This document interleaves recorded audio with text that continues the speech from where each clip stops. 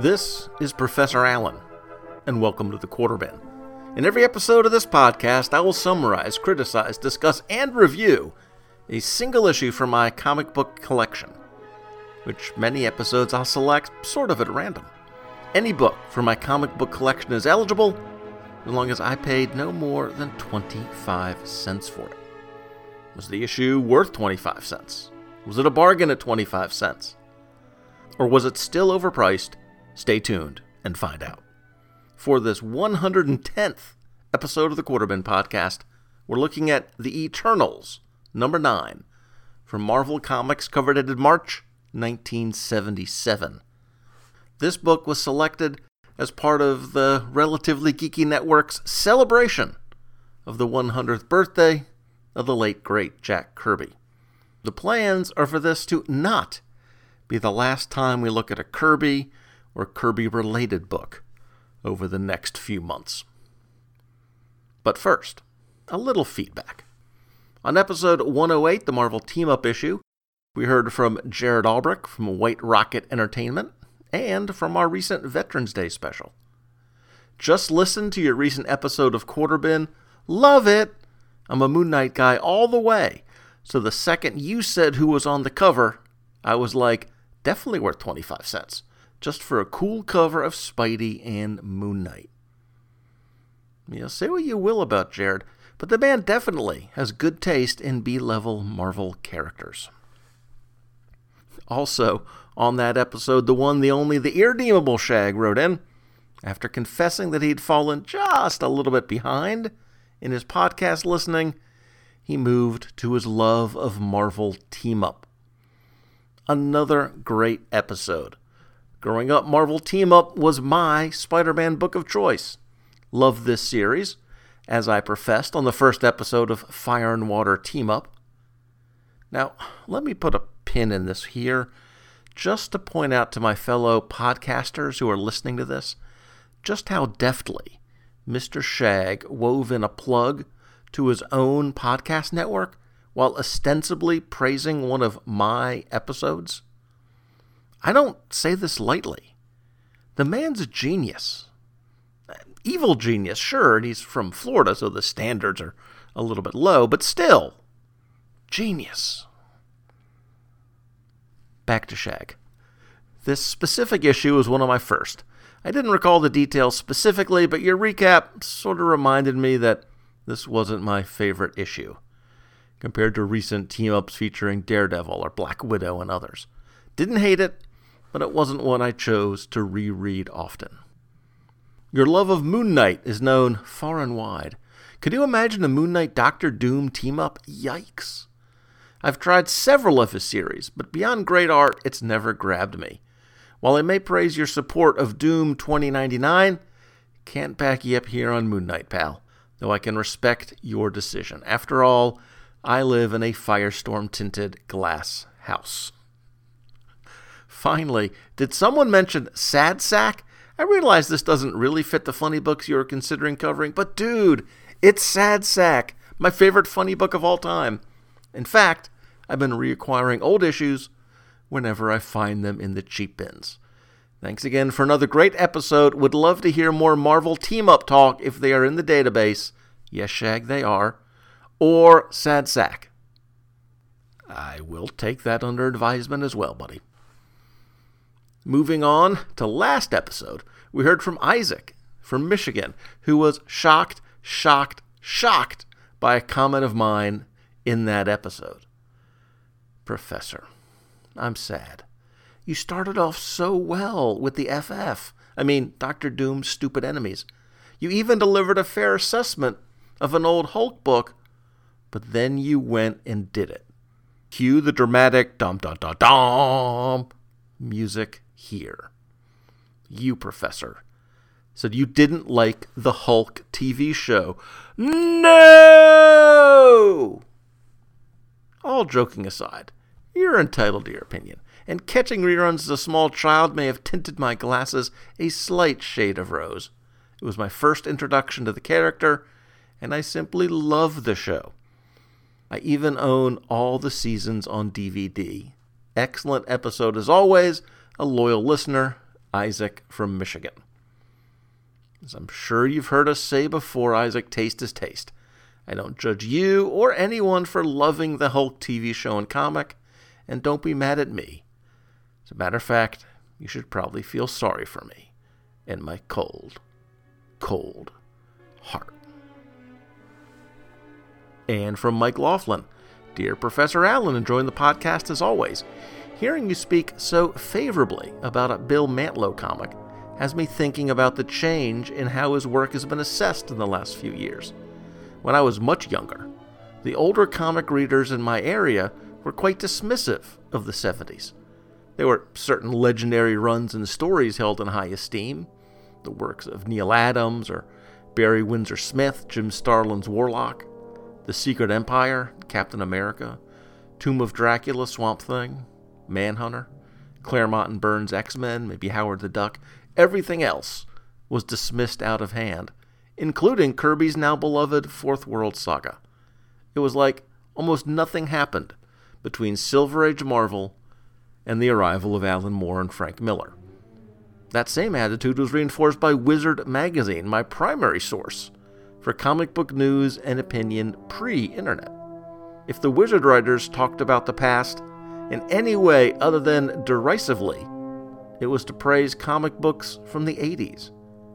I don't think I ever heard a kind word about Mantlo, or Sal Buscema, Ron Wilson, Doug Moench, Jim Mooney, and too many other 70s stalwarts, until fans of their work could make their voices heard on the web.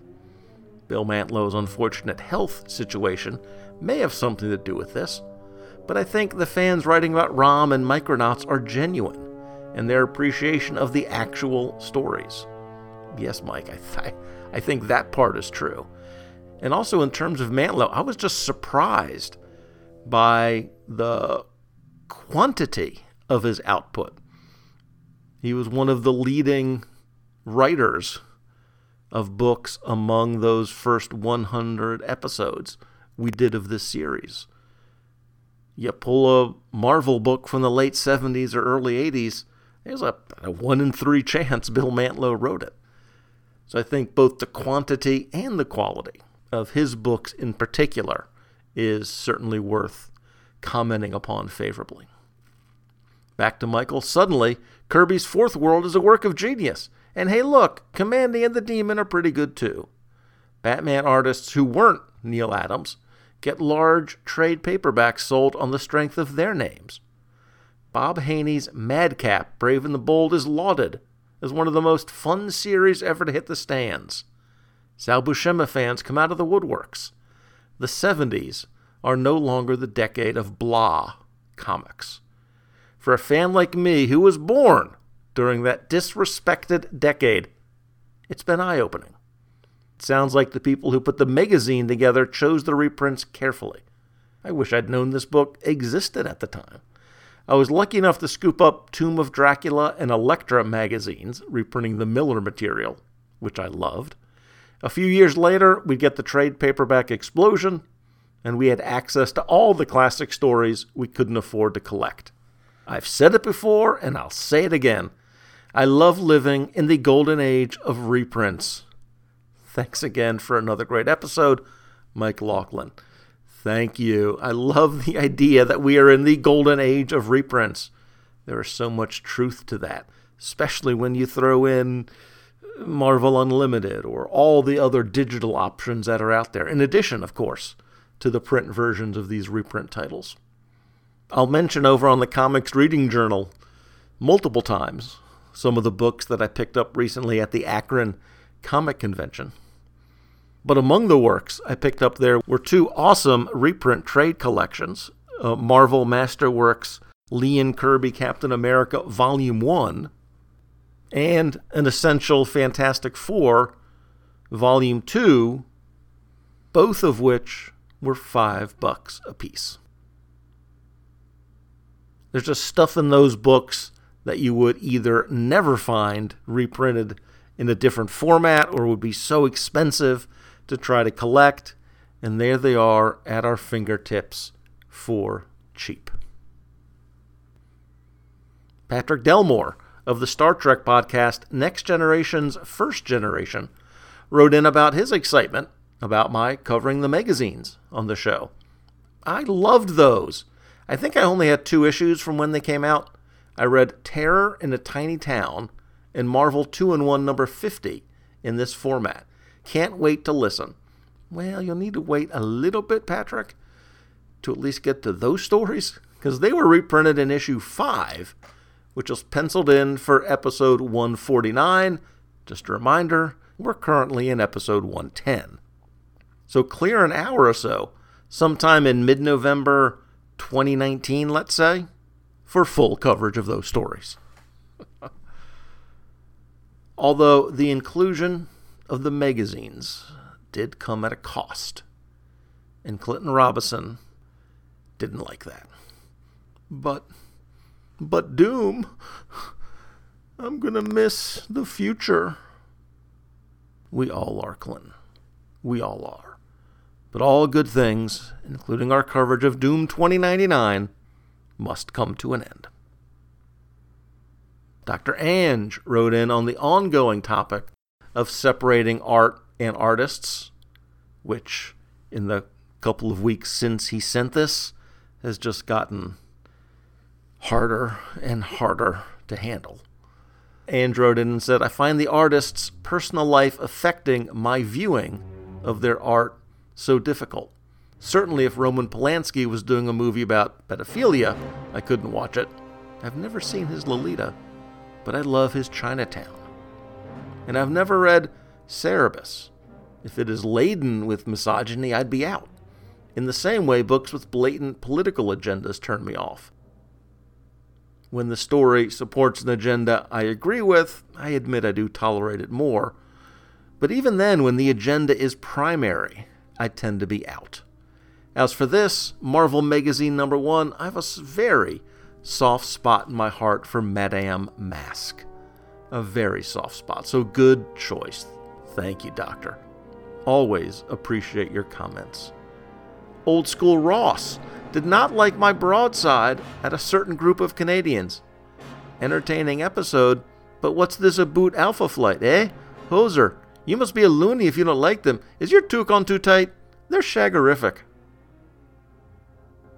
Okay, Ross, thanks for sharing, and put down the Molson, buddy. Pat from Longbox Crusade reported that he was binge listening to various of our episodes here. Always a doomtastic time.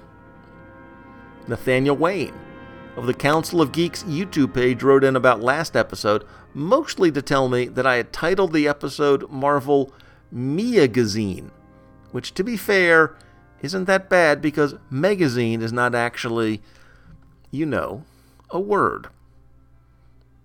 Nathaniel also had a few things to say about my feedback to his prior feedback. The subject was my contention that no new comic book character of significance has been introduced by Marvel or DC Comics since, when, Deadpool maybe? The key was that I discounted family or legacy characters, putting them in the same category as reboots, and Nathaniel, to put it mildly, bristled at that. I feel they are vastly different things and really shouldn't be mentioned in the same breath. That's like saying Star Trek The Next Generation is basically the same as the reboot Star Trek movies on the Kelvin timeline. One is primarily a cynical move used to placate fans or writers who would rather try to hopelessly reclaim past glory rather than move characters forward, while another allows for a mantle to live on past a specific character, or as you mentioned, give an original character a better shot at success by being associated with a known brand. While there's a certain amount of cynicism with legacy characters, one could hardly make the claim that Kamala Khan is the same as Carol Danvers, or that Kyle Rayner and Hal Jordan are interchangeable. Unfortunately, legacy characters bring their own problems, because of how comic publishers tend to treat them after a few years, with DC being the greatest offender from where I sit. This always strikes me as deeply petty, particularly in the case of Hal Jordan. It's not enough that he'd been given redemption following his fall from grace, it wasn't enough that the character was still around. No, Hal's got to be the way I remember him being, or I'm going to hold my breath until I turn blue. Legacy characters should have been the future of comics. Heck, they were for a while. As much as I love comics, I find myself increasingly of the opinion that great stories can only be great once they've ended. And if we're not going to end the titles, we can at least put an end on specific characters' stories so that new ones can begin. Geekily yours, Nathaniel Wayne. I would like to argue with the professional buzzkill on legacy versus reboot, and I do admit that I took a few shortcuts from the publisher's perspective, but tying a new character to an old one does greatly reduce that character's risk of failure, because they know that we comic folk will give legacy or family characters a shot that we wouldn't give brand new characters. So does Kamala Khan count as the new character find of 2014, or is she a legacy character? It is more of a 50-50 question in this case than it might be to Nathaniel. And this is going to be the strongest character on his side of the argument. But I'm going to hold firm and say no, she's not a new character. For one thing, there is a specific in-story legacy and inspiration aspect to her origin. That, and also being an Inhuman. And also, I honestly don't think the book or character would be nearly as popular if she were just a brand new character with no existing connections or legacy to the Marvel U. And I want to point out that legacy family characters aren't bad in my mind. It's a great way to introduce new iterations on characters, including adding diversity to align in a conservative, meaning less risky, manner. The Green Lanterns have made great use of this, as has the Spider-Verse and the Bat Family. I love the Green Lanterns book, but I don't think Jessica Cruz or Simon Baz would have a chance of having a book run as long and sell as well as GL's has if they were a pair of independent, unaffiliated characters. Again, I love Jaybird, but I don't count her as an original new character. In a similar way, the Bumblebee and Cheetah and Harley Quinn characters, among others from the DC Superheroes girls, bear little resemblance to their traditional mainstream takes, but that doesn't make them new characters either. They exist in that franchise because they were existing characters in the DC stable, even though the target demographics for DC superhero girls may not be familiar with them from other sources. So they're new versions, but they're not new characters. And yes, I know what you're all thinking. I guess I am kind of a hard grader. Also responding to my feedback to some of Nathaniel's feedback about my take on a reboot of the FF, the lovely Sutherlands chimed in. Hi, Professor Allen. We don't have anything significant to say. Just wanted to let you know that I really liked the Fantastic Four update using Elon Musk and SpaceX as an analog. That's a perfect idea for an update. Thumbs up. On the topic of the Marvel magazine that we covered, they also replied, "Woo, 4 books in one. Thought you'd be worn out after the 6-installment mega-length episode 100 extravaganza. Nice to learn I'm mistaken." Well, once every 10 episodes, I think I can handle it. But I appreciate your concern, guys. Also, replying to Darren's feedback, he reported that he was listening to the numbering and math lessons in the episode and quite enjoying them. And many of us reported that we were definitely not telling Shag about the episode numbering situation. Thanks for that. And for all the feedback and the favoriting and retweeting and forwarding and sharing. Thank you, thank you, thank you. Let's take a quick break here, and when we get back, we're going to get our Kirby on.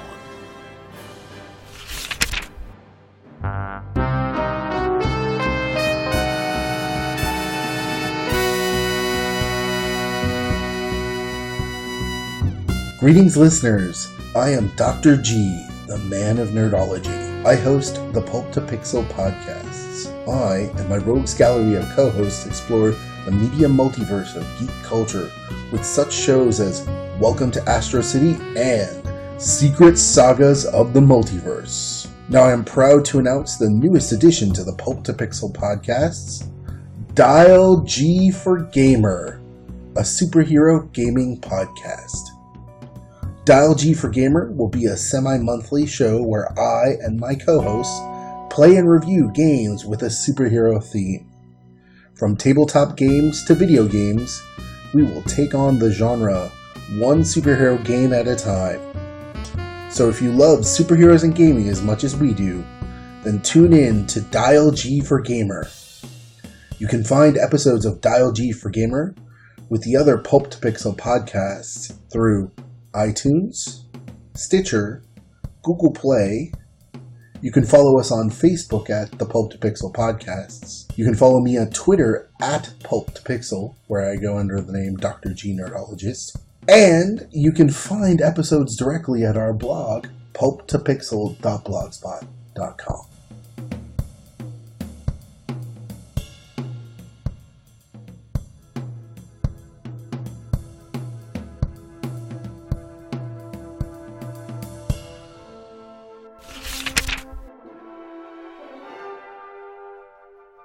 And we're back.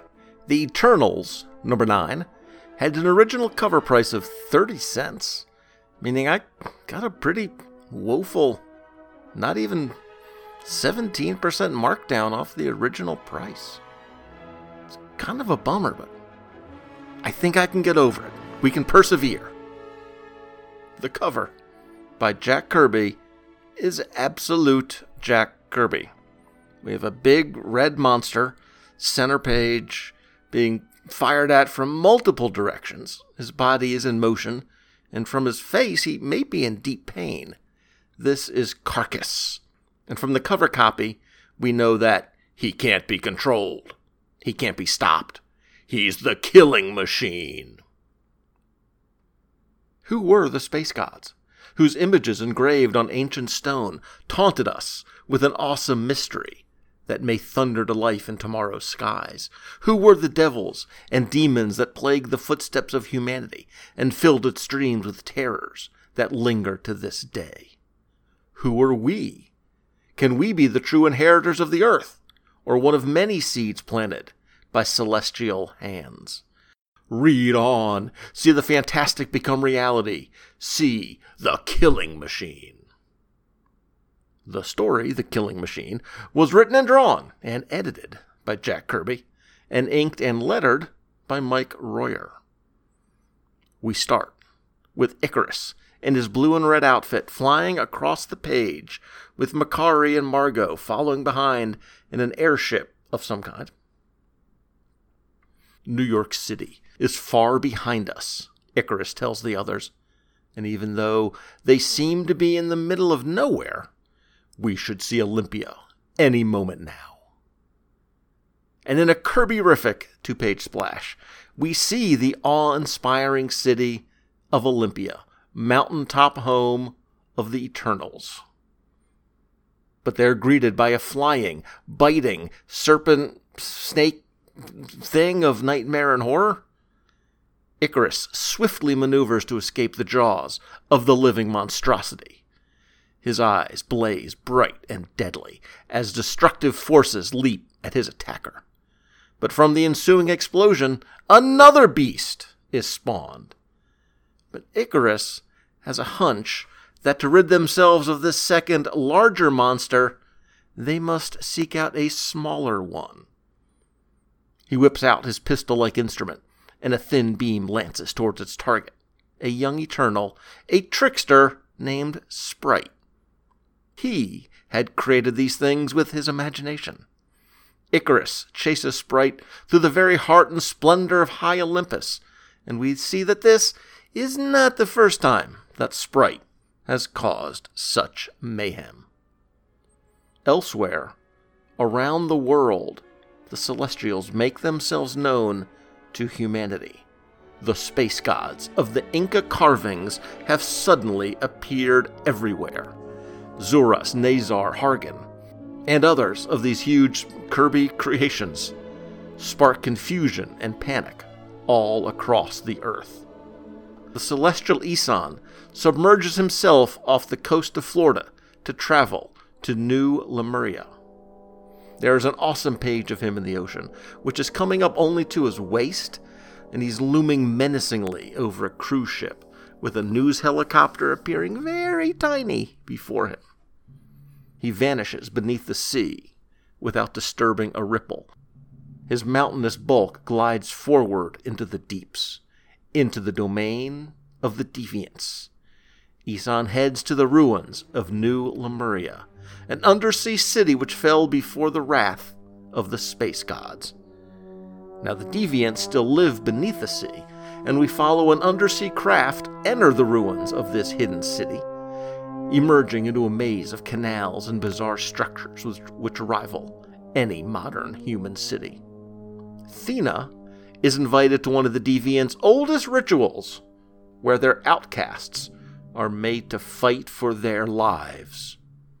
And in this land of rejects, the one traditionally handsome man is considered the reject. And this reject has to fight the killing machine, the red giant from the cover, the being called Carcass.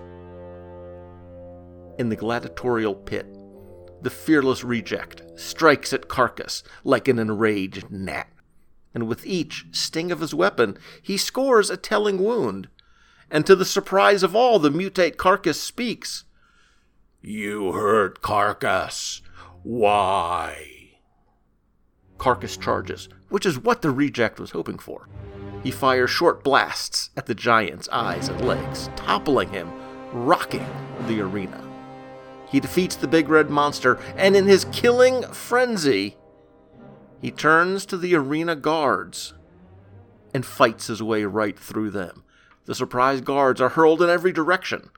One even fires a weapon, but the reject has turned that weapon upon the guard himself.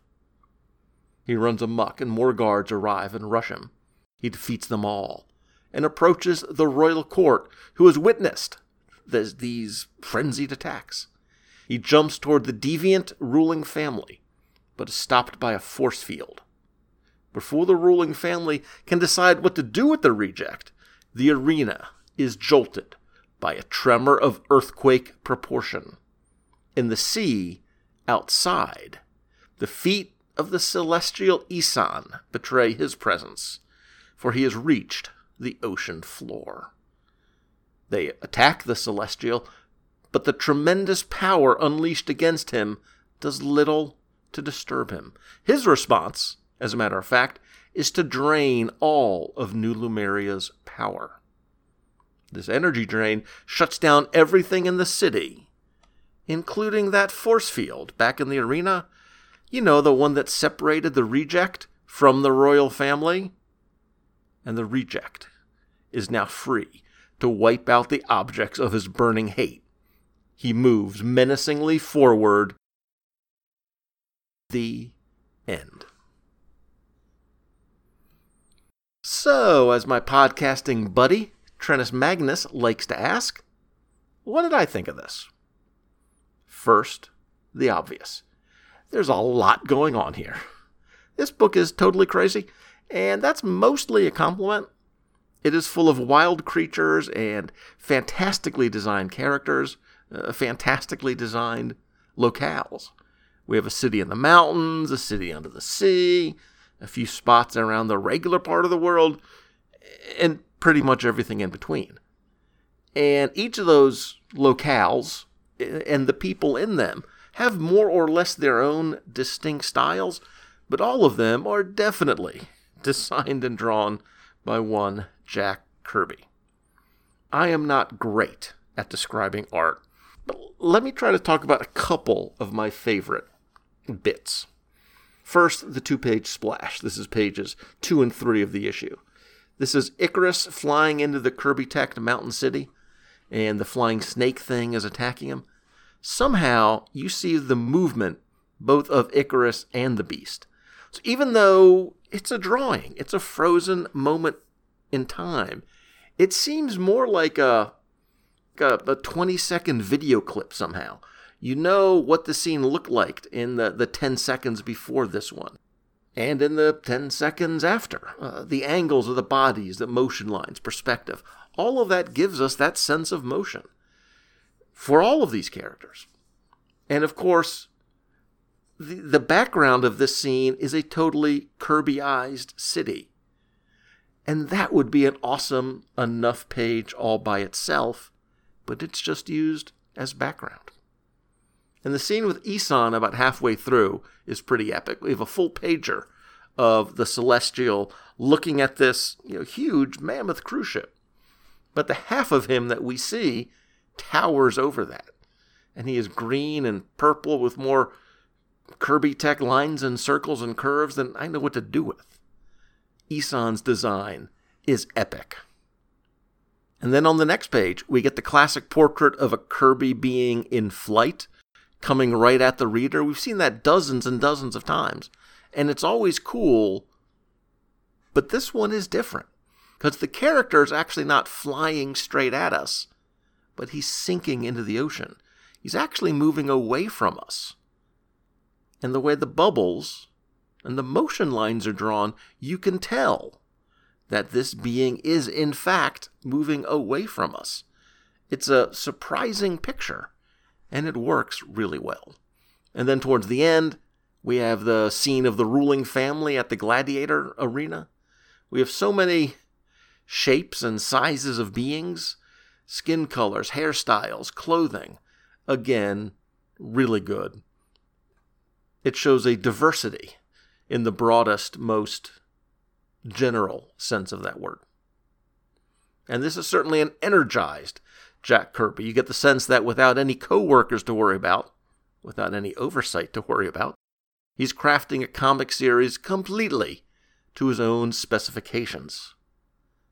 There is a really small crew on this book. It is both inked and lettered by Mike Royer, which is kind of an unusual combination from my comic reading experience. Other than Royer and colorist Glynis Wein, Kirby does everything else. And that's actually a bit of a mixed blessing. Obviously, very few writers become comic book artists. There's a very verifiable skill in being an artist. In other words, it's pretty easy to tell if you're good at it or not. And most writers are smart enough to realize that they aren't capable of becoming professional artists. But lots of artists have taken their shot at becoming comic book writers. They are obviously an important part of the storytelling process. So you can understand the impulse to want to have even more control over the process, to draw the scripts that you write. And certainly there have been success stories of the writer-artist. Of course, one of my favorites, Mike Grell, did it for quite some time. Walt Simonson on Thor, Howard Chaykin, many others.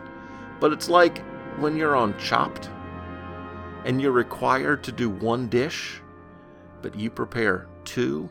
It's risky because you'll always be judged on the worst of the two dishes. And in the same way, I think a writer-artist will be judged on the weaker of those skills.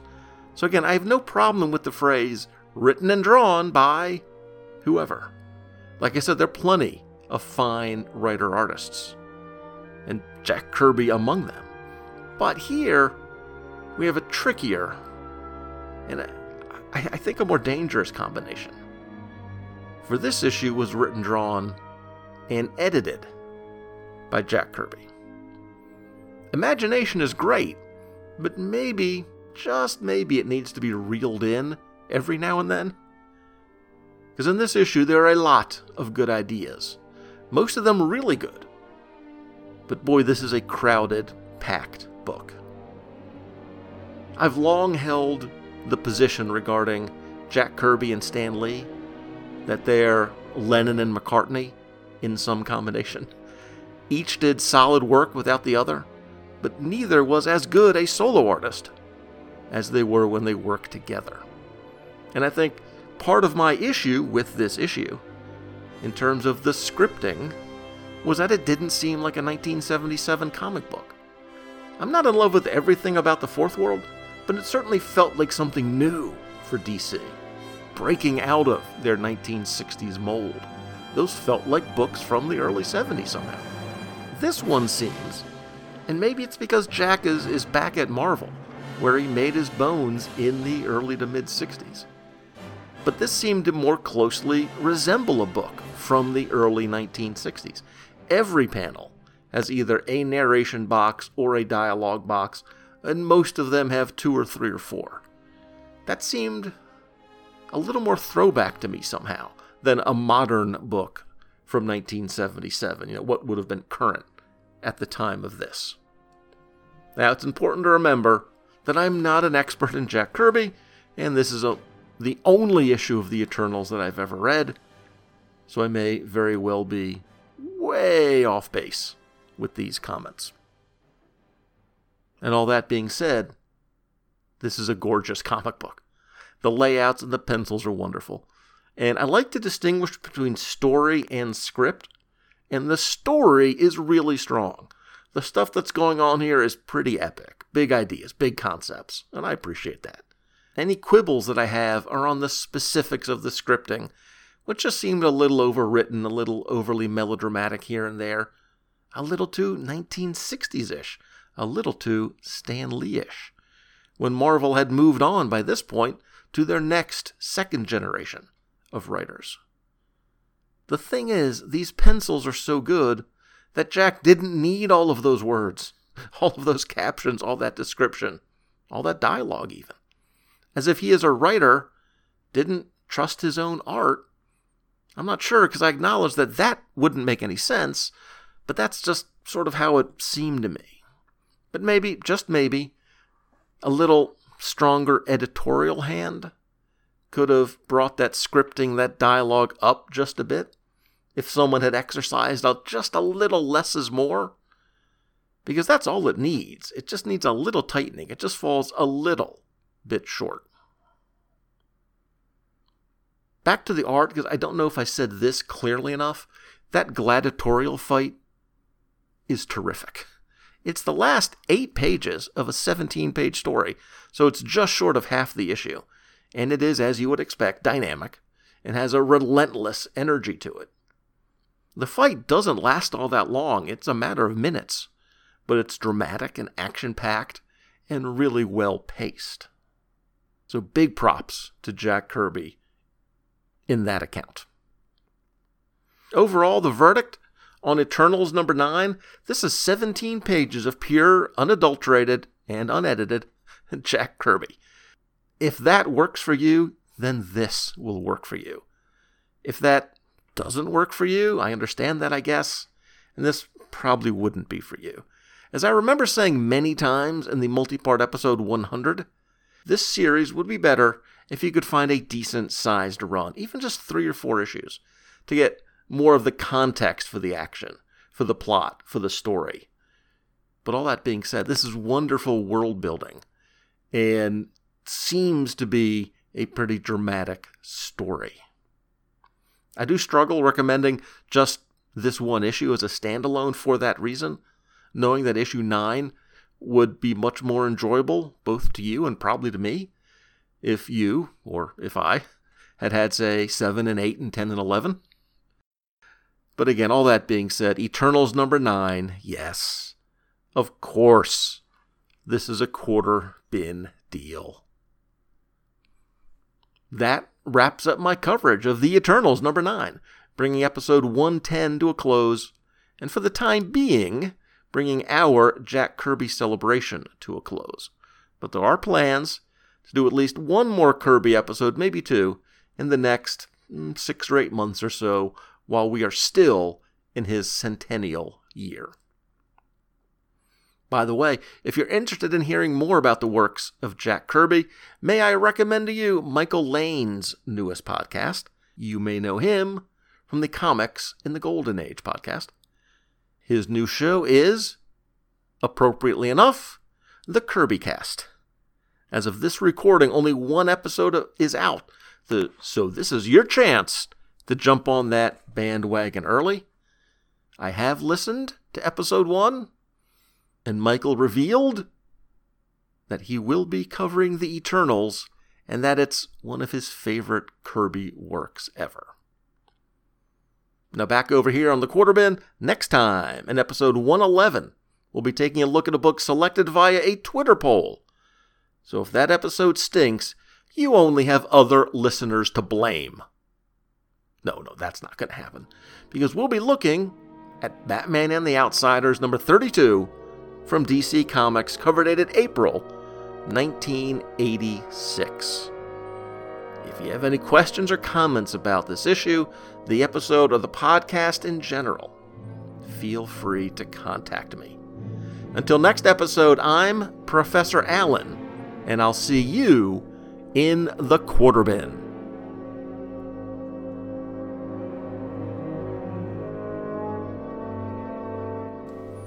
The Quarter Bin podcast is part of the Relatively Geeky family of podcasts. Show notes and links are available at relativelygeekypodcast.blogspot.com, where the podcasts Uncovering the Bronze Age and Shortbox Showcase also make their home. Links to Facebook and Twitter are there as well. Feedback for the show is welcome at relativelygeeky@gmail.com. And if you like what we've got going here, please leave a review and a rating in iTunes. It'll help more people discover the show. Thanks again for listening. Professor